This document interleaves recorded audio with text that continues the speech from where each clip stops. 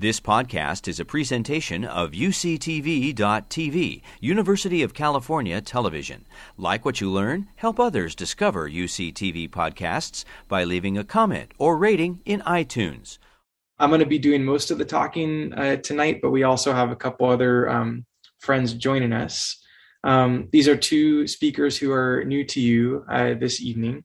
We have Dr. Spencer Baer and Dr. Neil Newman. I'll start by introducing both of them just briefly.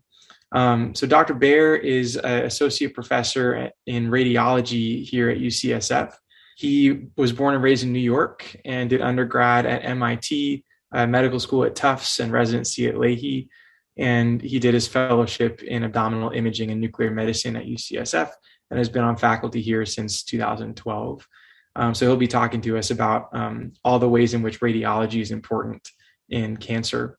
Dr. Neil Newman is a physician scientist and pathology fellow here at UCSF. He grew up in Iowa, moved to Baltimore, and went to Johns Hopkins, where he did an undergrad degree in biophysics. And he then moved to San Francisco for doing his residency in pathology, and is headed to Memorial Sloan Kettering next year to do a research fellowship there. So we're so excited to have both of them here with us tonight. And Dr. Newman's going to talk to us all about pathology and biopsies and why those are important in cancer. So we'll come back to both of them a little bit later in the evening. I wanted to summarize last week's session for you all, again, on what causes cancer. You may remember Dr. Kathy Hyland talked to us all about some of the underpinnings of the causes behind cancer. We learned that genetic mutations are responsible for cancer, and that these mutations can occur either spontaneously or can be inherited. There are also environmental factors like tobacco smoke that can cause these genetic mutations that then drive cancer to happen. We learned about a term called oncogenes, which are essentially genes where the gas gets turned on that drives cancer forward. Dr. Hyland used the analogy of a car to describe oncogenes. And similarly, tumor suppressor genes, which are sort of the brakes on the car. And when those tumor suppressor genes get mutated, those brakes stop working, and cancer similarly will form. The single take-home point, if there was just one of Dr. Hyland's talk last week, was that an understanding of genetics has improved the diagnosis and treatment of cancer. So the two, genetics and cancer, are intimately linked. As for today's session, we're starting with this brief introduction. I'm going to talk to you for about 40 minutes about cancer screening and diagnosis, big important topics in the field of cancer. And then we will hear from Dr. Baer about cancer imaging and staging, and then Dr. Newman about biopsies and pathology. And we'll end, as always, with about a 20-minute question answer at the end.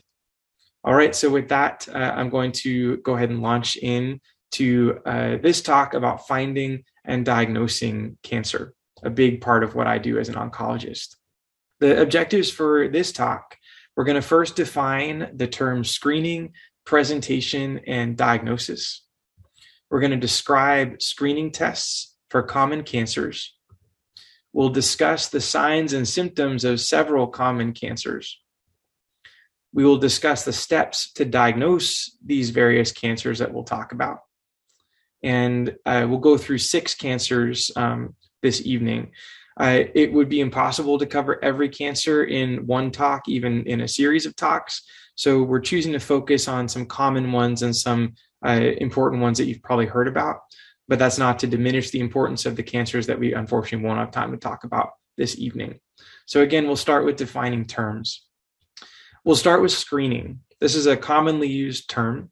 What it means is testing asymptomatic people who don't have symptoms, to try to catch cancer or whatever disease you're talking about early, before it has a chance to develop in something that is incurable or very harmful. I think of screening as casting a wide net. This doesn't mean that we're necessarily using screening tests for every single person in the population, but it's testing some large group of people, again, who don't have any symptoms, to try to find cancer. What are some characteristics of a good screening test? A good screening test poses minimal risk to the person who's undergoing the testing. A good screening test is easy to administer, has reliable results. So if I repeated the test, it would give the same result over and over again for a given person. It has actionable results. So there's actually something I can do about the results. Otherwise, there's not much point to doing the test. And there's some effect on the outcome. So if I do the test, something will go better for the person than what would have happened if I hadn't done the test. So those are some characteristics of good screening tests. And then the other big question around screening tests is who should be screened? This is a really complicated question. Who should undergo cancer screening? There are some characteristics that may make somebody high risk for a particular type of cancer, meaning that person's more likely in some way to develop a particular type of cancer as compared to some other person. So this is a really complicated concept, but basically there are studies that are done that are meant to investigate this question of who should get screened. And those studies for a good screening test demonstrate some kind of benefit for some group of people.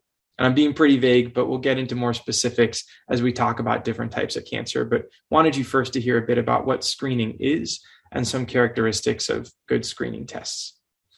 This is a major concept, just the idea that cancer risk increases with age. Different cancers pop up at slightly different times in terms of the age they're most likely to affect somebody. But in general, here's the pattern. This is a pattern of all cancers combined. And you can see that at a very young age, cancer is very rare. Although, as many of you probably know, there are certain cancers that do affect young children.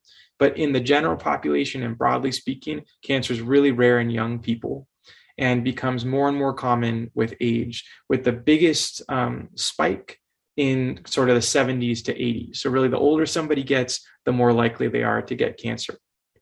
That's an important concept that we'll continue to revisit as we talk about screening. Let's talk next about the term presentation. This is a term you may hear from medical people. What this basically means is just how a disease manifests. What are the ways in which a disease is found to be present in somebody's body?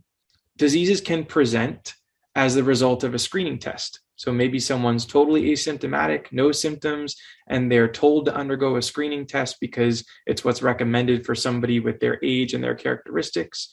And that test is positive. For example, a breast mass is found on a mammogram. That's an example of a screening test that finds a cancer, and that's how that cancer presented. Another way in which cancer can present is it can be what's called an incidental finding, meaning that some study, usually an imaging test, is done for some other reason, not looking for cancer, some other reason entirely. And all of a sudden, the person's found to have a lung mass on their CAT scan of their chest done for some other reason. So that's another way in which a cancer can present or can be found. And lastly, a common presentation is that somebody develops one or more symptoms related to the cancer. For example, rectal bleeding in somebody who has a colon cancer. So these are really the three main ways that we as medical providers find cancers in people, and then it's up to us to determine what the next steps are. Common symptoms in cancer, just to know about. Most of the time, symptoms of cancer relate to where in the body the cancer is. So I just gave the example of rectal bleeding and colon cancer. That happens because the cancer is in the colon, in the intestines. And if the cancer starts bleeding, then the blood will come out the rectum, and that's maybe where the symptom will be seen. Other common symptoms in cancer that are more general: unintentional weight loss, poor appetite, fevers and chills, and night sweats. Those symptoms, though, are not specific for cancer, meaning that if someone has poor appetite and fevers and chills, there's other common things that can cause that, like infections. So it's important to know that these symptoms may be cancer, but if someone comes in with these symptoms, they might have something else. So we are always wondering, what is the cause of the symptoms? Could be cancer, could be something else. Okay, so that was screening and presentation. The last term I want to define for you is diagnosis, the main part of this talk today. Diagnosis is defined as the nature and circumstances of a diseased condition. So basically, what is the disease and what's going on with it? The word itself, though, comes from Greek. The Greek words for apart and recognize or combined, meaning discern.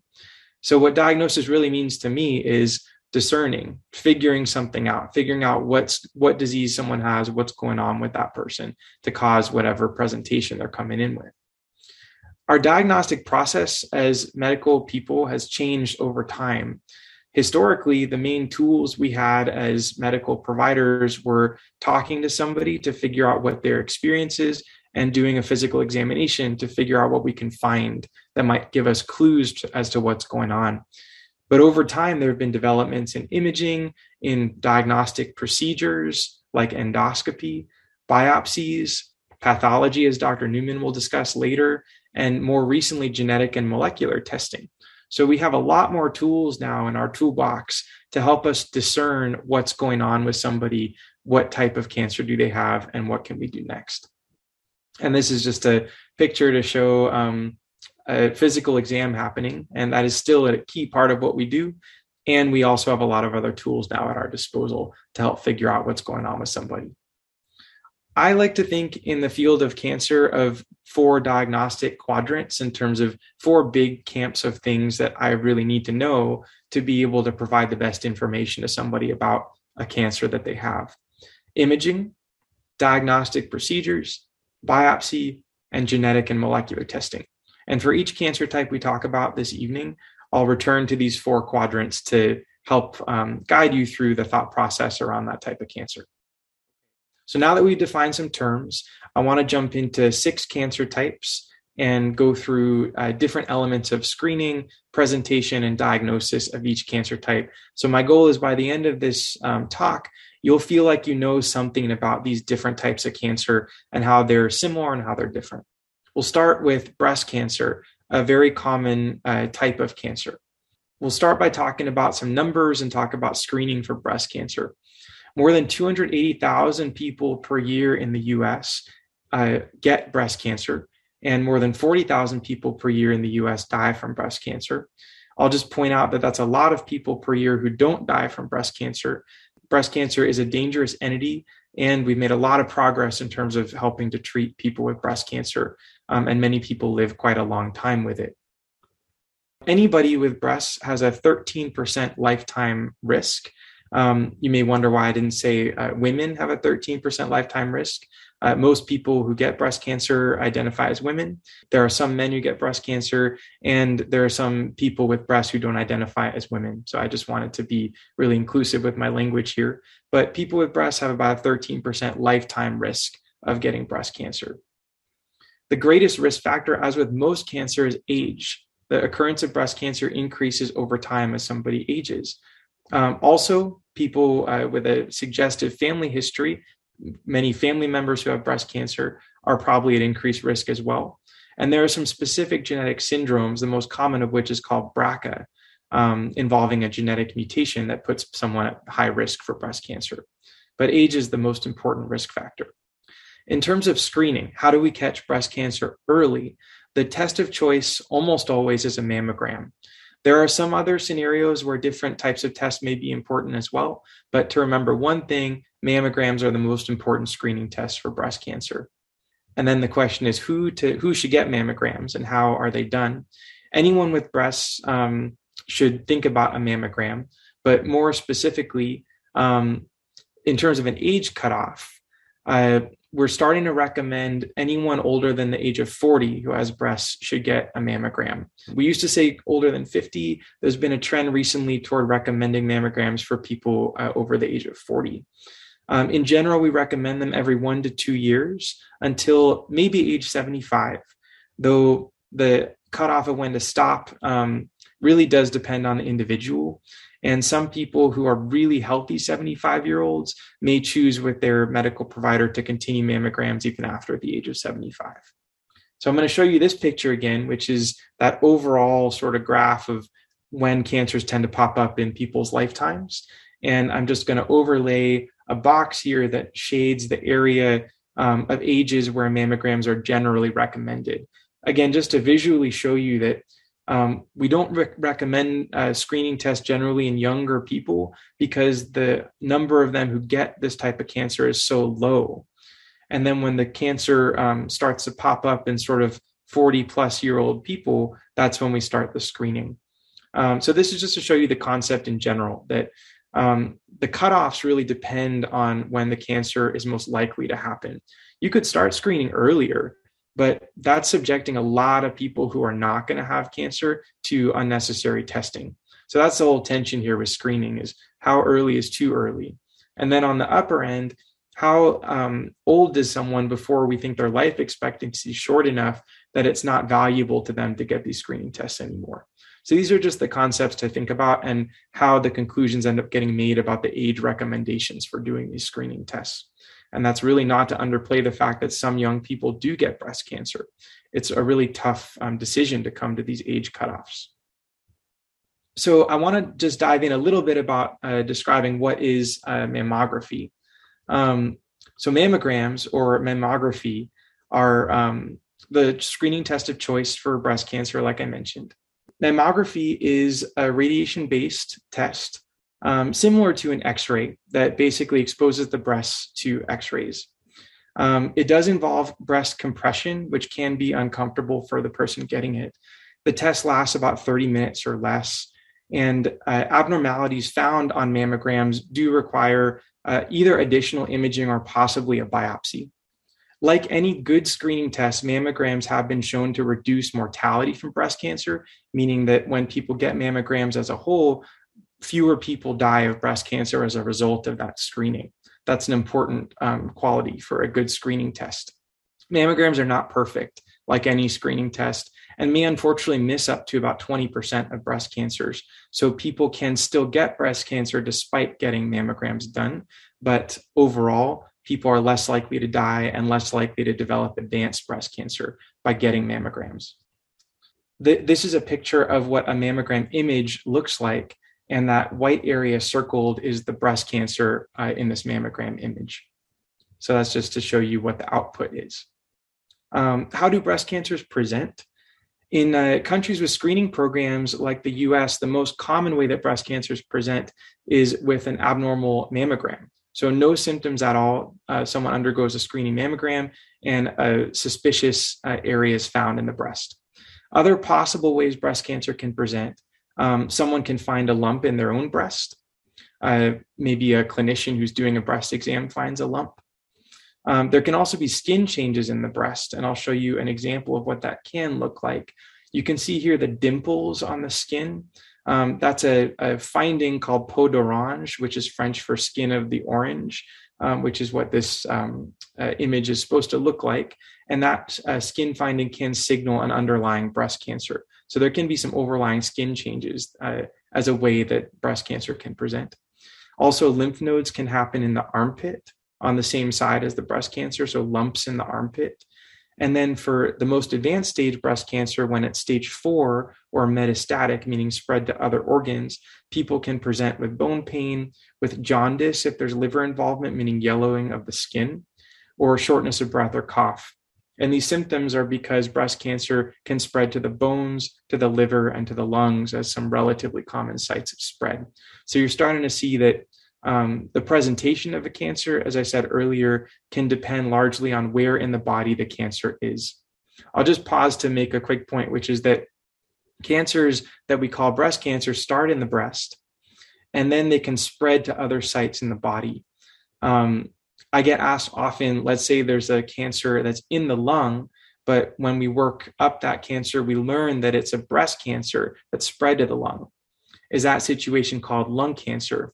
And the answer is no. We call that still breast cancer. It's just metastatic or stage 4 spread to another place.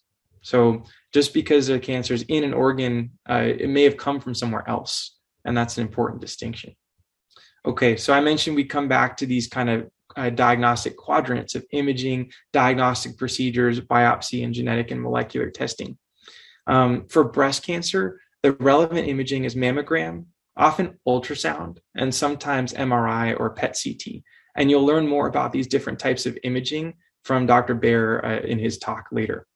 There are no real diagnostic procedures other than a biopsy that is done typically for breast cancer, but a biopsy is very important, and often the breast mass itself, the tumor in the breast, will be biopsied, possibly other sites as well. You'll learn more about biopsies from Dr. Newman, but essentially a biopsy, just in its simplest terms, is typically putting a needle into a tumor to take a piece of it to look at under the microscope to learn more about it and to help us determine what treatment's appropriate.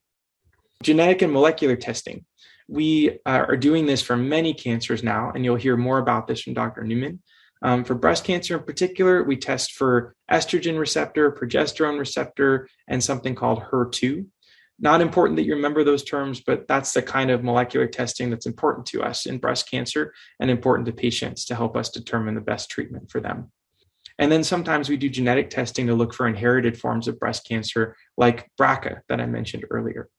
So that was all about breast cancer. We're going to go a little faster through the other types of cancer now that you've kind of got the hang of how we're going to go through these.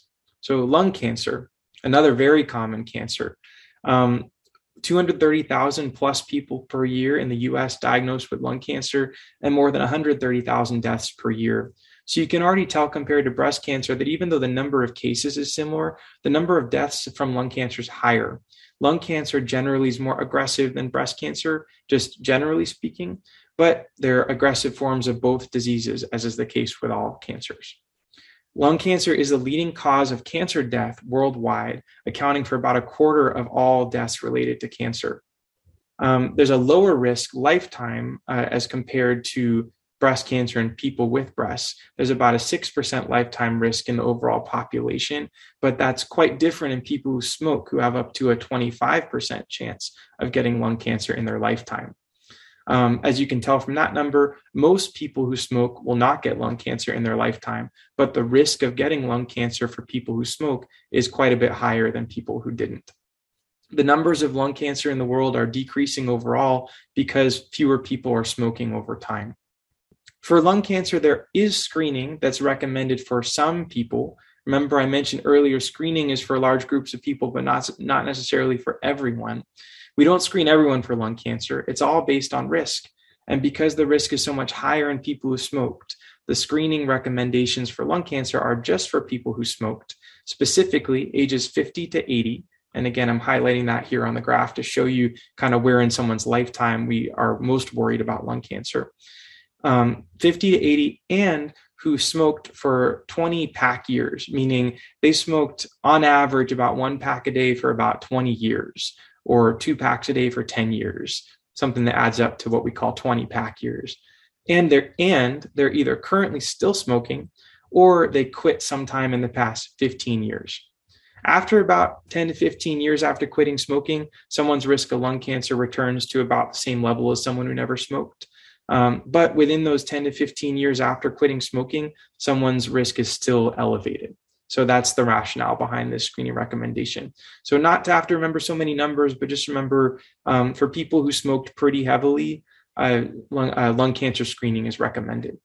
And how do we do it? We do it with what we call low-dose chest CT, or a CAT scan of the chest, which you'll hear more about from Dr. Bear at the end. And we recommend it annually. Until they hit the upper end of that range or until they have been 15 years past quitting smoking.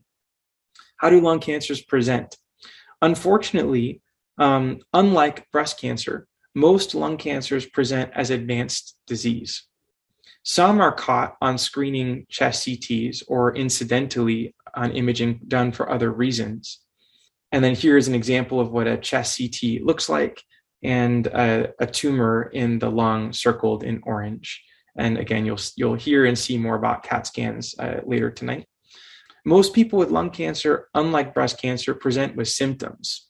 So breast cancer, most are caught on screening mammogram. Lung cancer, most people unfortunately present with advanced disease and have symptoms at that time. The most common symptoms of lung cancer are cough, with or without blood, shortness of breath, pain, or unintentional weight loss. And again, most of these are non-specific, meaning that these symptoms could come from other things like infections, but just good to know what symptoms could be consistent with lung cancer.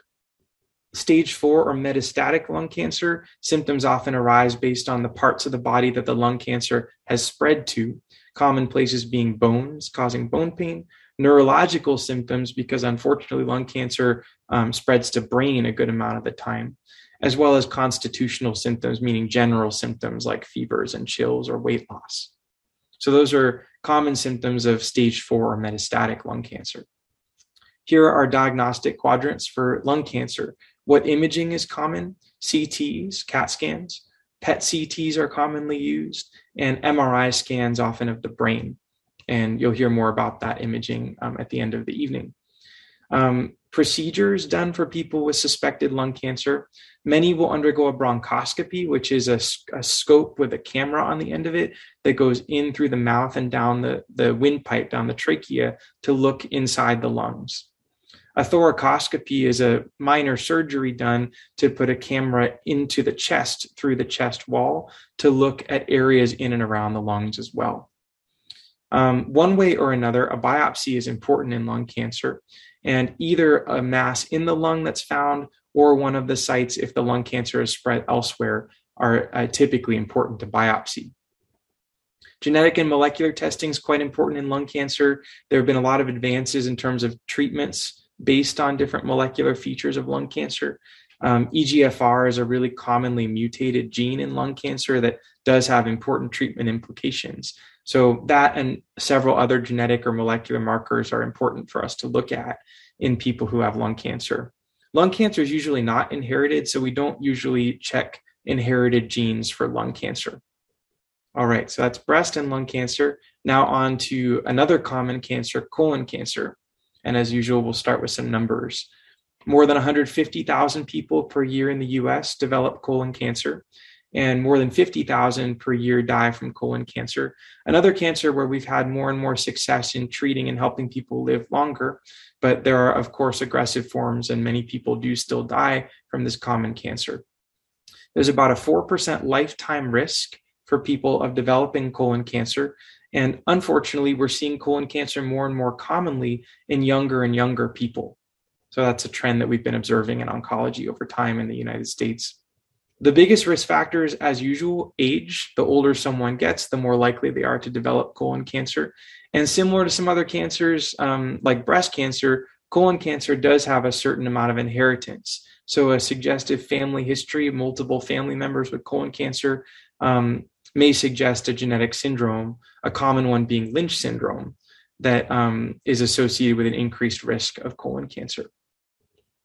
There are several options for screening tests for colon cancer. The most kind of commonly referenced one has been the colonoscopy.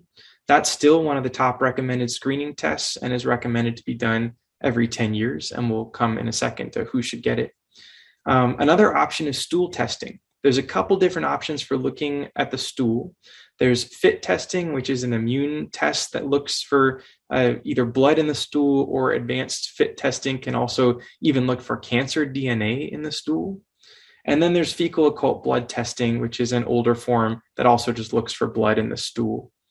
Anyone who has positive stool testing needs a colonoscopy to look inside and see what's actually going on. Colonoscopy, many are probably familiar with, but just for anyone who isn't, it's similar to a bronchoscopy. It's a scope that has a camera on the end that goes into the rectum and snakes through the colon to directly visualize what's going on and find any tumors or anything inside. Another example of a screening option for colon cancer is CT colonography. That's a CAT scan that can be done every 5 years and can substitute in some people for colonoscopy. And lastly, a sigmoidoscopy, which is a sort of smaller scope compared to a colonoscopy, can be done in conjunction with stool testing. So the take home here is there's several options for colon cancer screening. And traditionally, we say the best option for anyone is the one that they'll do. So whichever one is most easy to do or convenient or preferable to an individual is the one that's typically recommended. Who to screen for colon cancer. So I mentioned earlier that there's more and more cases in younger people. So we used to say 50 or older. Now we're saying 45 or older. For most people, we recommend between ages 45 to 75 getting screening for colon cancer at the intervals I mentioned above. There are some younger people who may be at higher risk based on family history, and those people discuss with their medical providers about when to start screening for colon cancer. And as usual, I'm going to show you the graph. And this is the age range just depicted for you here of when people should get screened for colon cancer. So jumping now to presentation of colon cancer, how does colon cancer actually manifest? Despite screening tests that we have, and I mentioned a few options, most colon cancers are unfortunately still found after symptoms onset. though many are found by screening tests. Up to about 30% of colon cancers are found relatively early by colonoscopy, stool testing, one of those options I mentioned. The most common symptoms of colon cancer include change in bowel habits, so going to the bathroom more or less often than usual, change in what the stool actually looks like, including the presence of blood. Some people actually can feel a tumor or a mass in their rectum. Some people get tired because they're having this blood loss slowly over time through their stool, otherwise called anemia. And some people develop pain in their abdomen. So those are the common presenting symptoms. And as usual, I'll say that most of these are not specific. Anemia can be caused by many things. Change in bowel habits can be caused by many things. So just because one or more of these symptoms is present doesn't mean that we know for sure someone has cancer until we've done the rest of the workup. Stage 4, metastatic. Colon cancer often spreads within the abdomen. So people with advanced disease may have abdominal pain or distension of the abdomen, early satiety, meaning that they fill up when they're eating much earlier than they're used to being able to eat more, feeling hungry for longer, or a cough, because colorectal cancer, colon cancer can spread to the lungs. Here's a diagram of the colon. The colon is in the abdomen. It's also called the large intestine, and it sort of wraps around the periphery of the abdomen, and at the end of it transitions to the rectum. And this image on the right side is an image from a colonoscopy of what a colon cancer may actually look like in the colon. And here's the diagnostic quadrants for colon cancer. Common imaging used includes CAT scans, occasionally MRI scans. The most common diagnostic procedure is a colonoscopy, which I've mentioned a few times now, to actually go in and look at the tumor. During that colonoscopy, a biopsy of a tumor like the photo you just saw can be taken, and potentially a biopsy of another site in the body may be important as well, depending on if the cancer spread. Genetic and molecular testing is really commonly done in colon cancer. We're looking for different genetic changes that are common in inherited syndromes in colon cancer. And some of these genetic changes may actually allow us to use certain types of therapies that are more novel and important. So I have about 5 minutes left in my talk, and we've got just a few more cancers to cover. Prostate cancer is another really common type of cancer. More than 260,000 people per year develop prostate cancer in the United States, and more than 30,000 deaths per year in the US. Another type of cancer where we actually do pretty well helping people live quite a while with prostate cancer, and many prostate cancers are found early and can be cured. There's about a 13% lifetime risk for people who have prostates. Many people out there don't, or many people have had their prostates removed for other reasons. Similar theme, age is the greatest risk factor. The older someone gets, the more likely they are to develop prostate cancer. And similar theme to other cancers, genetics is really important for prostate cancer as well. And there are genetic associations that increase someone's risk of prostate cancer. There is a screening test for prostate cancer. It's probably the most controversial one among the screening tests we've talked about so far. The benefit shown is small compared to the other screening tests we've covered so far tonight. But the test is a blood test, and it's looking for a level of something called PSA, or prostate-specific antigen. And again, it's just a blood test. This blood test, unfortunately, is not specific for prostate cancer, though the higher the level that comes back for the PSA, the more specific it is. So if it's really, really high, it's very likely to be prostate cancer. If it's really low, but still a little elevated, it could be from some other thing in the prostate. For those who decide to pursue PSA screening, the age range recommended is typically between 50 and 70 years old. So start at age 50 and go until age 70. And stop in general when life expectancy is felt to be less than 10 years. That differs depending on the person you're talking about. There's some really healthy 70-year-olds out there who may want to keep screening, and others may want to stop around that time or even earlier. And again, I'll just show you the graph here. And here's the age range for prostate cancer where screening is recommended if it is done. How does prostate cancer present? Most actually are found by PSA screening at an asymptomatic phase, meaning the people don't have symptoms at that point. Most are early stage when they're found, meaning they can still be cured. The symptoms that are present if someone has symptoms, tend to be urinary symptoms because the prostate's really close to the urinary tract. Some people may have bloody urine or bloody semen because the prostate's involved in ejaculate. And these symptoms, though, all of them are, when they're present, more commonly due to some non-cancer cause. So again, a common theme, no symptom here tells us for sure someone has prostate cancer. They may have something else causing any of these symptoms. So further investigation is needed. Prostate cancer most commonly spreads, if it is going to spread, to bone. So if someone comes in with stage 4 prostate cancer, typically their presenting symptom is bone pain. Here's an MRI scan of a prostate cancer. The prostate gland is that big kind of central circle. And then there's cancer in the prostate gland itself, and the arrows are pointing to a piece of the cancer extending beyond the prostate and pushing in on the rectum below. So a rectal exam may be part of the workup for prostate cancer. That's because if a finger is placed inside the rectum, you can feel part of the prostate, and this may be felt as a lump in the prostate through a rectal exam. So diagnostic quadrants, imaging, CTs, bone scans, and MRIs are commonly used in prostate cancer. Diagnostic procedure, a transrectal ultrasound, traditionally is done when looking for prostate cancer, and a biopsy of the prostate can be done with that ultrasound done transrectally or through the rectum, though more and more commonly MRIs are being used to image and even to biopsy prostate cancers. And genetic and molecular testing is common, especially in advanced prostate cancer.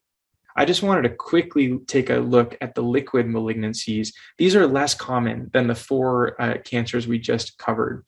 By liquid malignancy, I mean leukemia, lymphoma, and multiple myeloma. And we'll just spend a couple minutes on these.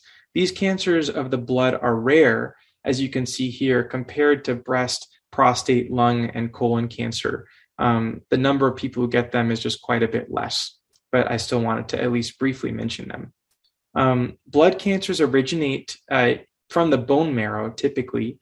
Lymphomas, though, involve the bone marrow many times, but actually originate or form in the lymph nodes, another part of the sort of blood-related system.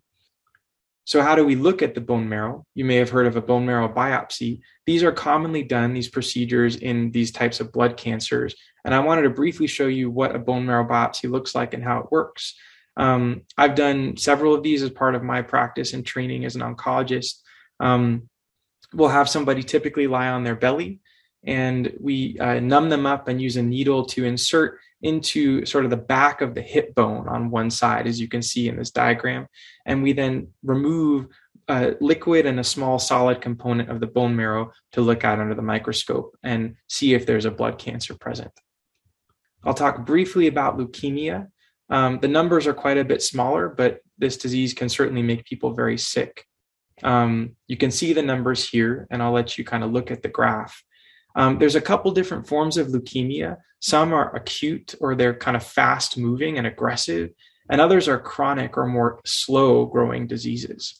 You may have heard of AML, ALL, CML, CLL. These are all acronyms for different types of leukemias. The AML, ALL are those acute, faster moving ones, more aggressive.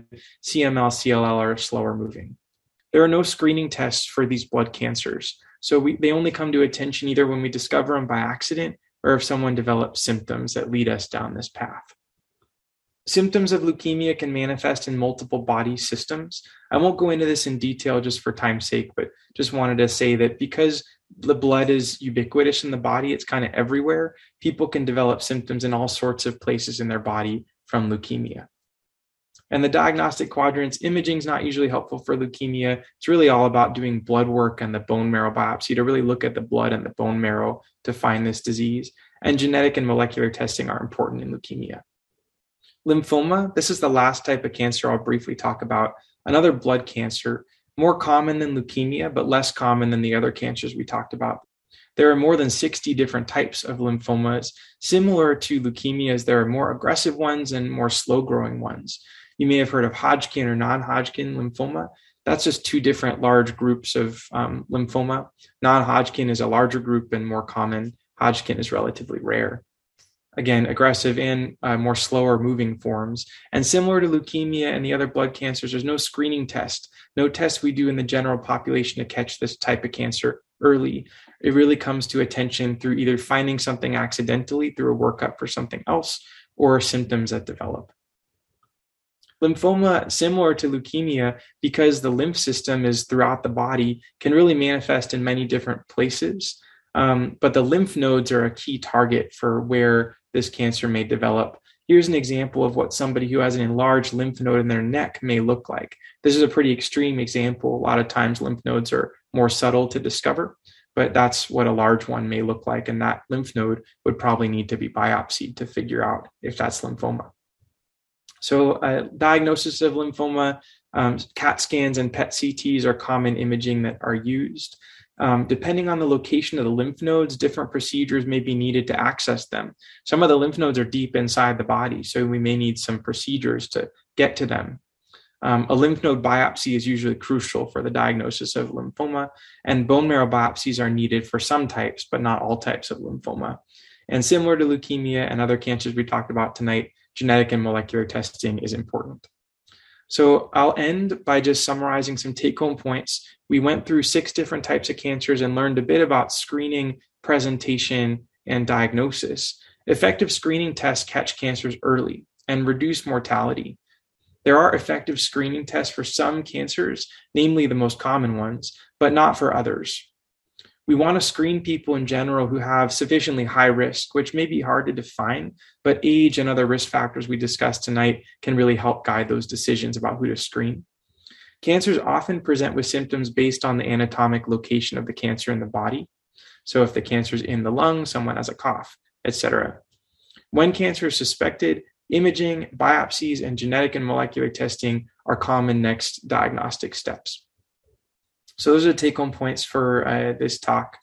And I want to reintroduce our next speaker, Dr. Spencer Baer, who is a radiologist. And after him, we'll hear from Dr. Neil Newman, who is a pathologist. And we're excited to hear from them next to hear more about imaging and biopsies and pathology. Thank you very much, Sam. That was fantastic. Thank you all for being out here today. My name is Spencer Baer. I'm a radiologist at the University of California at San Francisco. And for the next 10 minutes or so, I'm talking about the role of imaging in cancer. The objectives, Sam did a wonderful job reviewing screening, so I'm going to touch a little bit about cancer staging. Answer the question, what is radiology? Who are we? What do we do? How is it done? And along the way, highlight some different imaging techniques and how they are used in cancer. So what is cancer staging? So once a cancer is found, either through presentation or screening, staging is often the next step after we've gotten the sample and we determined that the patient has cancer. What it is, it refers to the extent of the disease and helps the treatment team plan the next course of action, whether it's going to be going out to surgery, is it going to be on the chemotherapy, or will be radiation. There are many different cancer staging systems. They're all particular to the specific subtype of cancer. Don't have time to go through all of them. I'm just going to highlight the one that is used quite frequently, the TNM staging system. What is the TNM staging system? So this stands as an initialism. What it means is each letter stands for a different thing. The T stands for the tumor. What does this mean? So when the tumor staging is applied, the T staging is how big the tumor is. Where does it go? What does it involve?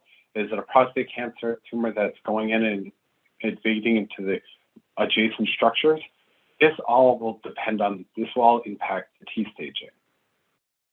And there's the N staging. N staging stands for lymph node involvement.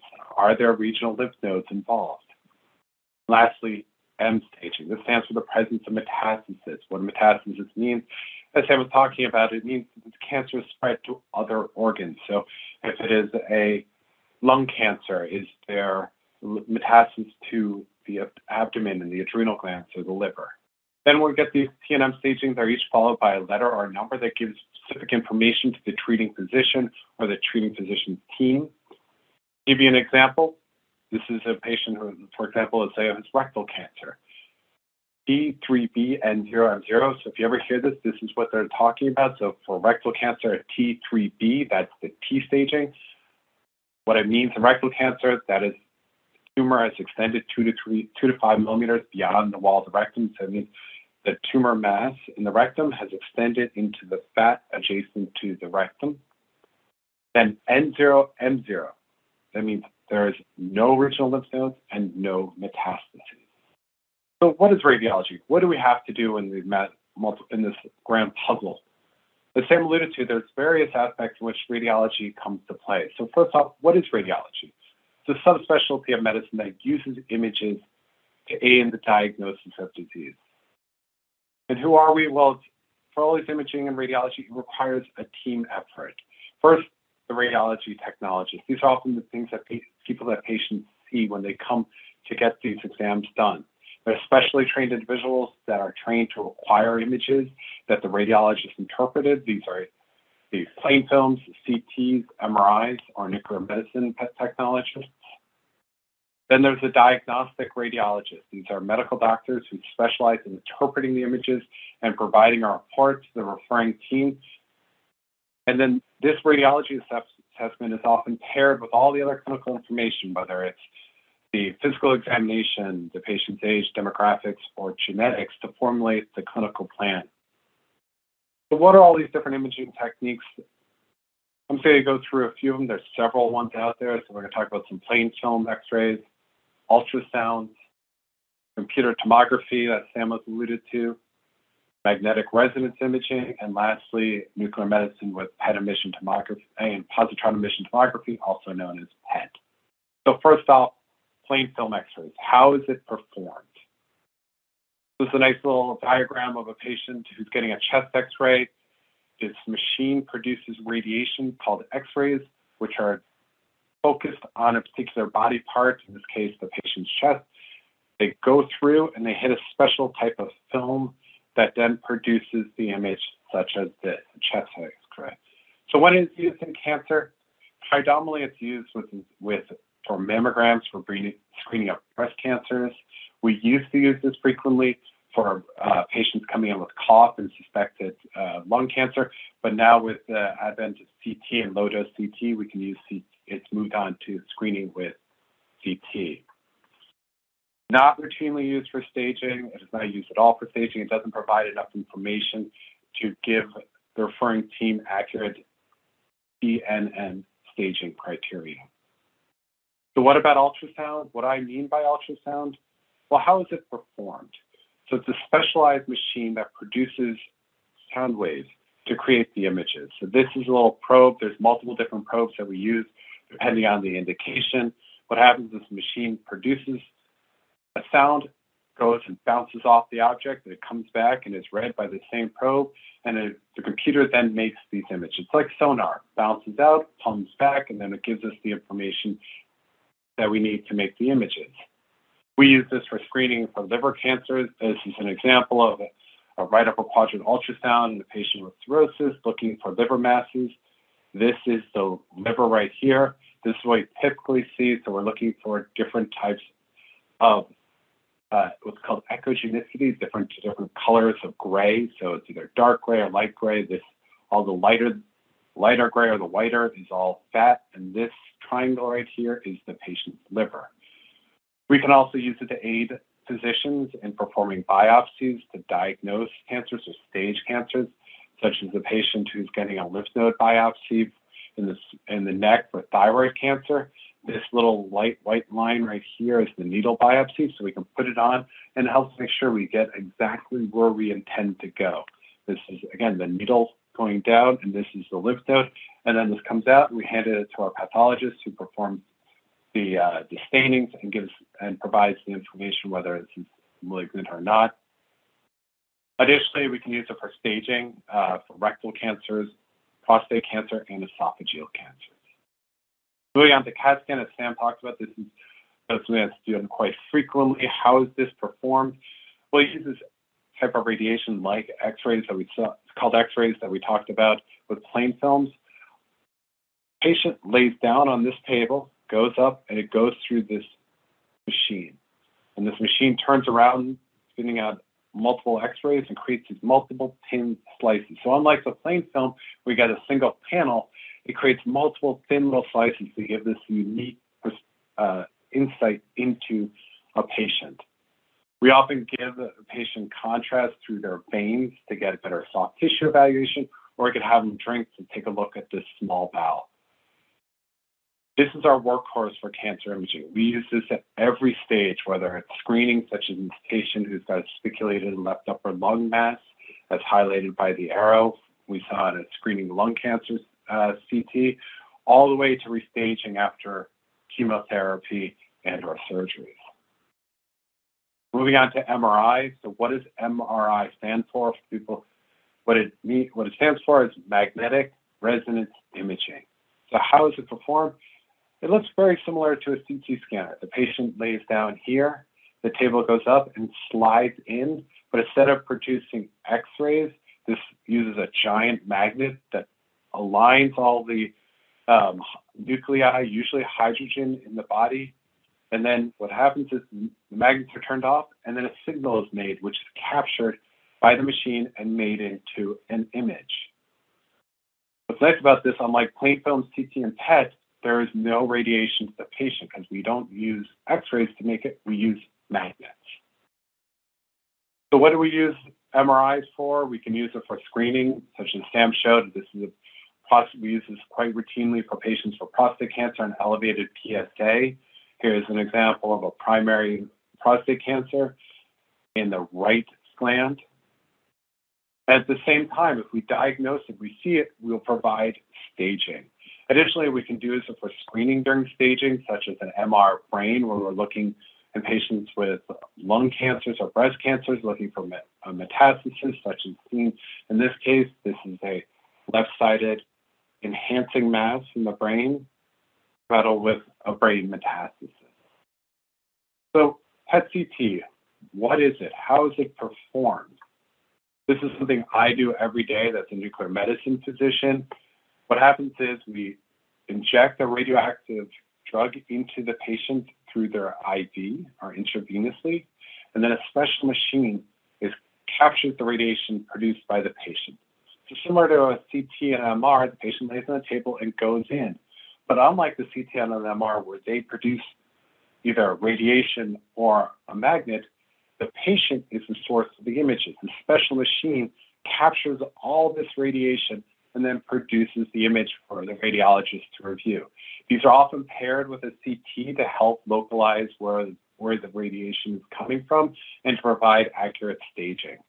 Here's an example. This is what's called a PET-CT. So this bright purple is all the PET, and it's put on top of a CT image to create a PET-CT image. So how are these images? What is the agent that we are given? Well, we have a long list of different agents we can give patients, and it's determined by the indication. The most common that we use for oncology is called FDG, or fluorodeoxyglucose. It's basically a radioactive sugar. Why do we give them sugar? Because cancers like sugar, and it's taken up by a lot, so we can see where the cancer cells have gone. So when is it used? Staging, such as this Hodgkin's lymphoma patient, as Sam alluded to, as well as restaging. These images I always think it's always found seeing some of these patients with extensive, like in this case, extensive lymphoma, seen multiple sites, seen throughout the axilla, the chest, the abdomen, as well as bone marrow involvement. This image is what we call the maximum intensity, or just an image of stomach looking at the whole body. And we get these images post-chemotherapy, and we see all the tumors gone away. All those areas that were abnormal with the cancer cells, chemotherapy is gone and treated them. They've all gone away. This is a complete response to therapy. So to summarize, imaging is utilized in all aspects of cancer diagnosis, from screening all the way up to restaging. It is often combined with other clinical information to determine accurate staging and help formulate the plan for patients' treatments. There's several imaging modalities. Fortunately, we still don't have one-size-fits-all imaging test that is determined by the cancer type and stage. Sometimes we have require multiple different imaging techniques, CT plus MR or MR plus PET, to get the most accurate diagnosis. Thank you very much. And with that, I'll pass it on to Neil, who's going to talk about how cancer diagnosed, introductory essentials of pathology. Thanks so much, Spencer and Sam, for those wonderful talks. All right. Yeah, so I'll tell you about some introductory essentials of pathology today. And the learning objectives for my portion of the talk are really to understand the basic principles of pathology, define the different types of biopsies, and then also describe the basic principles of processing pathology samples. And then we're going to be able to describe ancillary studies in pathology that we'll get into. Just a slight warning, as some of you may be eating dinner right now, there are some pictures of pathology specimens in this presentation that some may find challenging to view, and I'll make sure to point those out beforehand.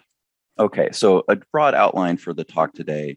What is the process of making a diagnosis in cancer using pathology? How does one go from a tissue sample here on the left to then looking at it under the microscope to then performing molecular analysis to help our clinical colleagues treat patients? And so I think important to define in that is, what is pathology and what are pathologists? So pathology is the study of disease, and it's really the bridge between science and medicine within the clinical field. And it really impacts every part of patient care, from the laboratory tests that are performed when you do blood work to then looking at the biopsies and surgical specimens, and then also the cutting edge genetic technologies. And so a pathologist is a medical doctor that is trained to examine and make diagnoses on these tissue samples, including both cancerous samples as well as non-cancerous disorders. And so I just want to give you, this is a little roadmap of how a sample can go from the clinical team through pathology, processed, and then end up in the hands of a pathologist. And so here we'll start with the different types of biopsies that can be performed. So there are many different types of biopsies for many different types of purposes, and they all have their limitations and advantages. So the first couple that have already been mentioned are the needle biopsies, and there are two types of needle biopsies. One is the fine needle aspiration, and also called an FNA. And this is a very, very thin needle to take a sample from a mass or a lesion. The next is a core needle biopsy that was mentioned. It's a little bit of a thicker needle. It takes a bigger sample and can give us a little bit more sample to work with for diagnosis, like in prostate biopsies. The next, which has already been mentioned, is an endoscopic biopsy. So if you undergo a colonoscopy and there's a polyp and the gastroenterologist wants to biopsy that sample, they do an endoscopic biopsy. Next, if you have something on your skin, let's say you have a new dark patch on your skin that's concerning for melanoma, they can do a punch biopsy and just take a little bit of a surface of this new lesion and then send it to pathology for evaluation.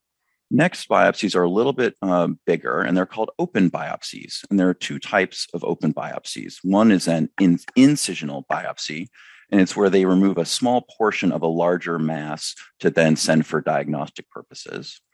And then the next kind is called an excisional biopsy, where they try to take out the entirety of a lesion by getting around it. And then finally, there's this new types of biopsies called liquid biopsies, where basically by removing, taking some blood samples, they can do some novel diagnostic work that we might have time to get into today. And so here are some examples of schematics of the different types of biopsies that you can have. Here in the middle, you can see the FNA. You can see it's this very thin needle. They then pull, the pathologist or radiologist then pulls up some sample and then puts it onto a slide for diagnostic purposes. The needle core biopsy here on the left, you can see is a little bit thicker, and it gives these tissue cores for evaluation. And then here on the right, you can see an example of an excisional biopsy trying to get remove this brown spot in the middle. Okay, so once those samples are done by the clinical teams, they're sent to me and my colleagues in pathology. And so evaluation of these surgical specimens or biopsies is performed in the pathology grossing station. And so grossing, typically means something that's, off-putting or upsetting. But in pathology, grossing actually means inspecting specimens, describing and measuring the tissue for any abnormalities, and then inking the specimen or cutting the sample as needed to obtain a diagnosis. And so here you can see a pathologist with his ruler. He's measuring a sample, taking down the different characteristics. The specimen can then be inked by these different colors, and then can be cut up using these instruments and placed into tissue cassettes for processing. And so what that another way that can look like is the specimen here. Let's say we have a sample here. First, the sample is oriented so that we can understand its anatomic location and where it was in the body. So that way we can make sure to refer what we're seeing back to our clinical teams. So we can orient the sample. Then based on those orientations, we then ink to make sure that when we do see something under the microscope, we know that what we saw actually came from a particular part of the sample that we're submitting. Next, we then serially section these samples, also called bread loafing, where we basically cut through them serially and then take certain samples that are of interest to us pathologically. And so just a quick warning, the next image may be off-putting to some. And so if you want to look away, maybe for the next minute, I think that's reasonable. So here's an example of a colon resection for a patient that had or has invasive colon cancer. And so really the goal from these specimens is to identify, one, the tumor type, and two, then the stage and extent of the disease. Here you can see the colon resection specimen. You can see the part of the colon here. This is the fat in yellow. And then in this rectosigmoid area where the cancer is, we're concerned that it might be reaching out towards the margin of this surgical specimen. So we inked it to make sure if we can see tumor present at the ink or not. And it also helps with orientation for us. Then when you cut open the sample, you can see here is the normal colonic mucosa. Here's the edge of the specimen by the rectum. And then you can see this really upsetting tumor. It's got these very invasive borders. It has these rolled borders. It's ulcerated. So this is a really bad cancer that's invasive colon cancer. And then here's just a schematic that has the different types labeled. So the rectal mucosa, the tumor, and the others. So then next, once we see that we have the mass here, we then section through this to then evaluate it further. And so here's an example of that tumor sectioned through. And so you can see here's the colon or the tumor mass here, the colon cancer, and it's white and firm. And then you can see in the colon, there's this muscle layer here, this little white line here. But then what you can see is this tumor actually has a very indistinct border with the muscle, indicating that it's involving the muscle. And then further, when you look in this yellow area where the fat surrounding the colon, you see all these little white specks, and that's actually the colon cancer invading into into the fat surrounding the colon. And then finally, you can see this well-circumscribed circular nodule here that looks like the colon cancer up here. And this is actually a positive lymph node. So the tumor has spread into the lymph nodes. And so then once we have this image, what we do then pathologically is then take basically postage stamp sized samples and slices to process. And so then these are the samples that we would take to demonstrate invasion into the muscle, invasion into the fat, and then positive lymph nodes. Okay, and so then the goal of these histology sections, as has been mentioned, is really to show the depth and extent of invasion for staging purposes. And then information is coupled with what Dr. Baer said with the imaging. And so you can have a tumor here that's superficially invasive, so it's a stage 1. And then as the tumor invades deeper, it has a worse stage. And then finally, if you have lymph nodes, again, you increase the stage of the tumor. And so now that we've taken the samples to process for pathology, we then submit them to our histology lab to create the H&E slide, the histology slides for the pathologist to look at. And so tissue processing, once you have the sample here on the left, it then undergoes this process known as formalin fixed and paraffin embedded. So we first take the sample and we place it into a medium of formalin, which is a chemical fixative, and it basically kills the tissue and locks everything in place so that it's preserved for long-term evaluation.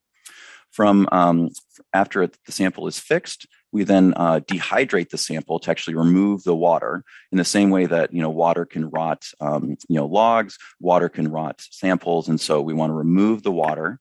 So we dehydrate the sample. We would then replace the water with paraffin, seen here. And paraffin is a wax. And so once the sample is embedded with paraffin, it's then available for long-term storage up to 30, 50, 100 years. And from there, we then embed the sample into pathology blocks. So the tissue is embedded by a technologist here, where they take the wax and they embed the sample into these tissue blocks seen here in the middle. And then from there, we then use a microtome seen here on the right, to cut very thin strips of the sample seen here, so about 2 microns thick, so very, very small or very, very thinly sliced. And these strips are then placed onto glass slides. These glass slides are then placed into an automated stainer in batches. And then this stainer seen here, this big machine, then stains with hematoxylin and eosin, the main stain that we use in pathology. And so once we have the stains available, we then send that on to the pathologist for evaluation. And so I think a core concept from this is that tissues and organs have very distinct histologic features on H&E under the microscope. So for instance, I can look at this sample on the left and see that this is a skin sample. And then in this middle panel here, I can see that these are the types of cells that I would see in a normal colon. And then in this panel here, you can see these different ducts and other types of structures. I can know that this is in the salivary gland. And then finally on the right, looking at this sample here, this is some cells in a lymph node, of a normal lymph node. And then similarly, cancers have very distinct histologic features on H&E under the microscope. And so here on the left, you can see this is what melanoma looks like. In the middle here is what colon cancer looks like. And then on the right here, you can see what breast cancer looks like. And then we also have not just H&E stains, we have lots of other special stains or other histochemical stains that can highlight different features we're interested in. Here are 2 example images of stains that stain mucin in different ways. So in the colon, you can see these different mucin-producing cells. We also have stains that highlight different microorganisms like fungi. So here on the left, you can see these bright pink strips. Those are fungus. And then here in the middle, you can see these blacker structures that are branched. That's also fungus. And on the right, you can see some bacteria stained in purple. Okay, now moving on to the ancillary studies in pathology. So there are many that I won't have all the time to talk about, but I want to introduce you to some of the core concepts of these studies. Okay, and so I think taking a step back, when we have a biopsy, it can be hard sometimes to know what type of cancer it is because you have such a small sample. And similar to this image here, it's hard to tell when you are zoomed in without a lot of context which fruit is which fruit. Can you tell which is an apple or an orange? And so what these ancillary studies do is really allow us, by adding color, to better identify these distinctions. So I can say there's not only an orange here, but there's a red apple and also a green apple. And so this is very analogous to immunohistochemistry. And so this is adding color to our tissue samples to better identify the site of origin for different cancers and cells. And so for immunohistochemistry, also called IHC, we use very specific antibodies targeted towards different proteins labeled with different colors. And then we can actually then look at them under the microscope. So here in the middle in brown, you can see this breast cancer labeled with a marker called cytokeratin. And on the right, we have the nuclei of this melanoma labeled by a marker called SOX10. Another ancillary technology is called fluorescence in situ hybridization, short or long. It's called FISH, and it allows us to visualize various single gene alterations within cancers. And so basically, you're adding to the cancer cells this labeled nucleotide, and then it binds to a very specific sequence within the genome. And then you can look at it under a microscope. So on the bottom here, this is what normal would look like for a certain probe. You have 2 red and 2 green. But in this breast cancer, you can see we have a lot more red samples. And this probe is to HER2, which is amplified in breast cancer. And you can see that visualized here. And then, as already been mentioned, many cancers have very specific driver mutations for which we have tests. BRAF with the V600E mutation is one very characteristic mutation for lots of different kinds of cancers. One way we can look for that is something called the polymerase chain reaction, which amplifies very specific sequences of DNA or RNA. So for instance, you can take the tumor cells and then have probes specific for the BRAF gene and then undergo these iterative cycles to greatly amplify the amount of gene product that you can see. And then we can then visualize this using different readout machines. And so you can actually, by these different cycles, see the increase in read of this specific gene and indicate whether the presence of that mutation is there or not. And that's called PCR. And then finally, the next thing to talk about is this thing called next generation sequencing. And so PCR and FISH are wonderful because they're very targeted, but next generation sequencing is really powerful because you can then look at hundreds to thousands of genes at the same time. And that's very useful to do. And so for next generation sequencing, we take the genomic DNA from the cancers, and then shear them into very small fragments, put the DNA into this one machine that then amplifies these fragments into very specific clusters. And then these clusters are then on this one portion of the machine. And then over that, we then feed in different DNA probes to then say which probe is which and what's the DNA sequencing. And so you can see, for instance, but in this sample, you can have a T versus an A, G, and then C. And this is actually what it looks like under the microscope to the machine. And then we can use it to actually look for these mutations. And so here's actually a BRCA mutation gene. You can see each little letter has one hump here, but then where the mutation is, you can see there's multiple humps per area. And that's actually the mutation that we can see in BRCA. And then when you put all of this together, you can really detect specific mutations as well as large-scale alterations. So here you can see a circle plot of one type of cancer where there's all these interactions and all these mutations that shouldn't be there in a normal cell. And then we use that to undergo genetic analysis to identify these mutations for targeted therapy. Okay, I think I'm a little over time. And so just the quick take-home points, pathology uses these very special techniques and tools to evaluate samples, to identify the type and stage of tumors. We then use these ancillary studies that I discussed to help diagnose and give prognostic and treatment information. And then finally, pathology is really one component of the entire oncology care team to really help patients obtain the most advanced care available to improve their outcomes.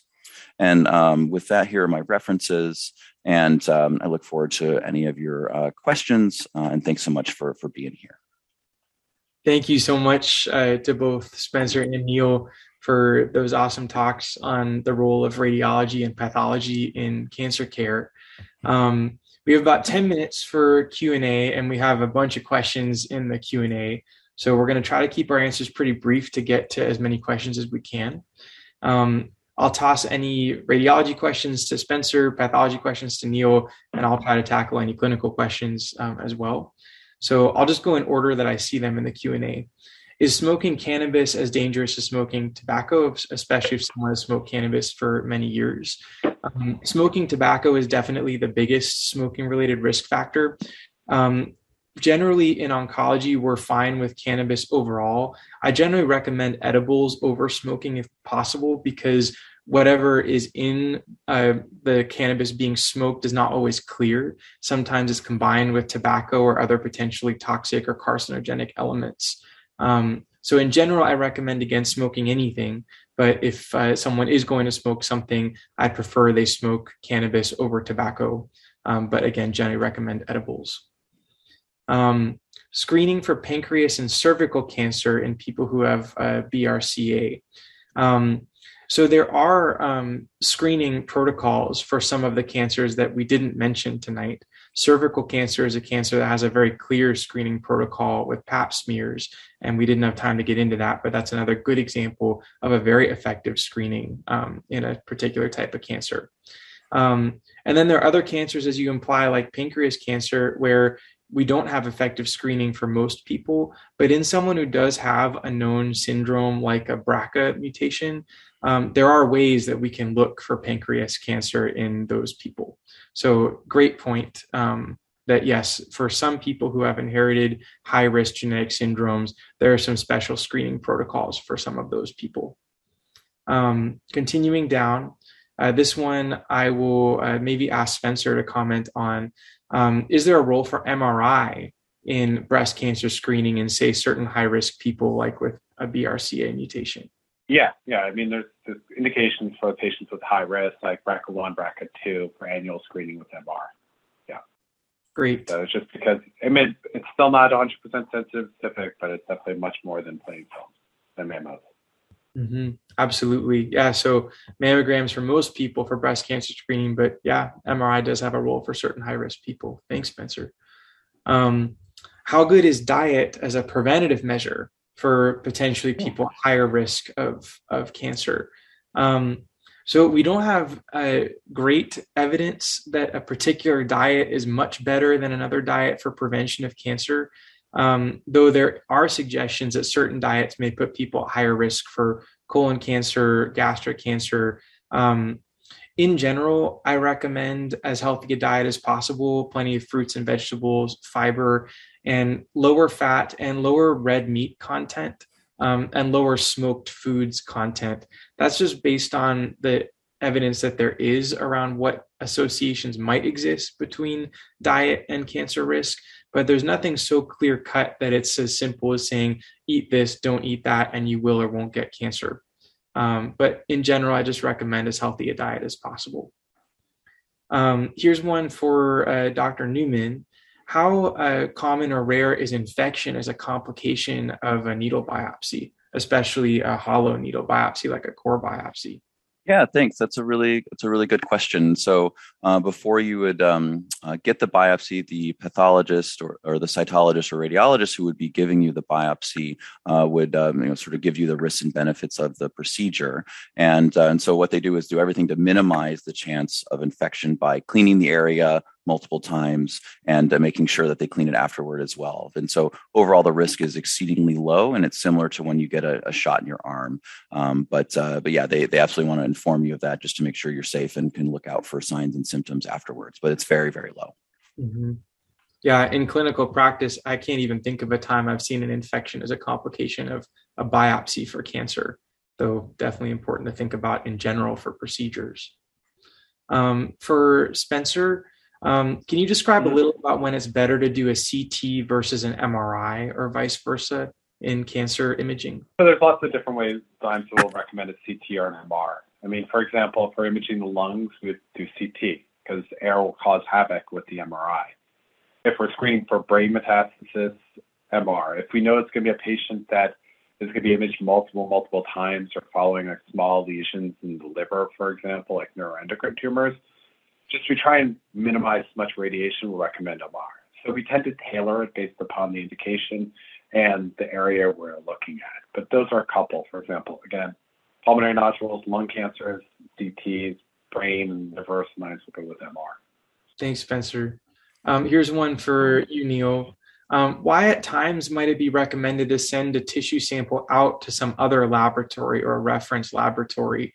Is it because that other laboratory might have more experience with a particular type of tissue? Yeah, another really great question. And so there are areas around the country that are sort of diagnostic centers of excellence that have very specific tests available to them. And they are, one, they have the tools available to run them, and two, can actually have the ability to evaluate and interpret those diagnostic tests. So here at UCSF, we have very specific genomic testing, and we have pathologists who can help read those tests. We also have additional ancillary tests that other sites don't have. And so these reference labs like ours and some others are great places to send samples for evaluation. Thanks, Neil. There's a specific question, Spencer, here about what are screening protocols for pancreatic cancer. I'm going to just comment first, and then maybe you can add. So as I mentioned, in general, people are not screened for pancreatic cancer because it's pretty rare, but there are some high-risk people where screening may be helpful. Some elements of that may include some blood testing, looking for a particular blood tests around pancreatic cancer. And then there's a couple types of procedures or imaging. One's called endoscopic ultrasound, where they snake something down the throat into the stomach and can use ultrasound through the stomach to actually look at the pancreas. And then there's some good CT imaging that can look really closely at the pancreas as well. Spencer, do you want to add to that? Yeah, no. So what happens if we come in with a patient with suspected pancreatic cancer or high risk? There's two types of things we can do. We can do a multi-phase, what's called a pancreatic protocol. So what do I mean by multi-phase? It's acquired at 3 different time points. It looks at just how things are taking up the contrast compared to everything else. Another thing we can do too is sometimes we'll do MRs where we look for subtle lesions, so we look for anything that's blocking the duct, because pancreatic adenocarcinomas will block the duct first, so it'll get dilated and we can see it pretty well on MRI. So we'll keep going. We have just 2 more minutes here. does pathology or radiology play a role in determining the type of immunotherapy a patient could be eligible for, and how does that work? I'll just comment and say that pathology, for sure, there's some testing that helps us determine someone's eligibility for immunotherapy. Neil, do you want to comment a little on that? Yeah, absolutely. So we can look under the microscope and see if there's a bigger amount of immune cells present in a tumor that can indicate to us whether the patient might respond better to an immunotherapy. And then there are specific IHC tests that we can do to say whether there's a presence or not of a specific marker that can be targeted by immunotherapy. So that's absolutely under the realm of pathology and ancillary testing. Yeah. All right, last minute here. Do metastatic cancers ever mutate into primary cancers? Like if a colon cancer spreads to the liver, can it lead to a primary liver cancer? I think the quick answer to that is no. If a colon cancer spreads to liver, it doesn't increase the risk for a primary liver cancer. Those are two pretty different entities. And I see a last question here. In the future, will there be a blood test for any of the common cancers we listed? We've talked about that a little bit previously, and I think we'll hear a little more about that in the final session of the course. There is a promising blood test looking for early forms of these cancers, and we're excited to hopefully see that be used in the future. It hasn't. There is a blood test we use now that can look for some common mutations in cancers, and again, you'll hear about that in the final session. There may in the future be good blood screening tests looking for early forms of these cancers, but we're not quite there yet. Thank you all so much for coming to this diagnosis session. Dr. Baer, Dr. Newman, thanks so much for your talks. You've been listening to a podcast by University of California Television. For more information about this program or UCTV, visit us online at uctv.tv.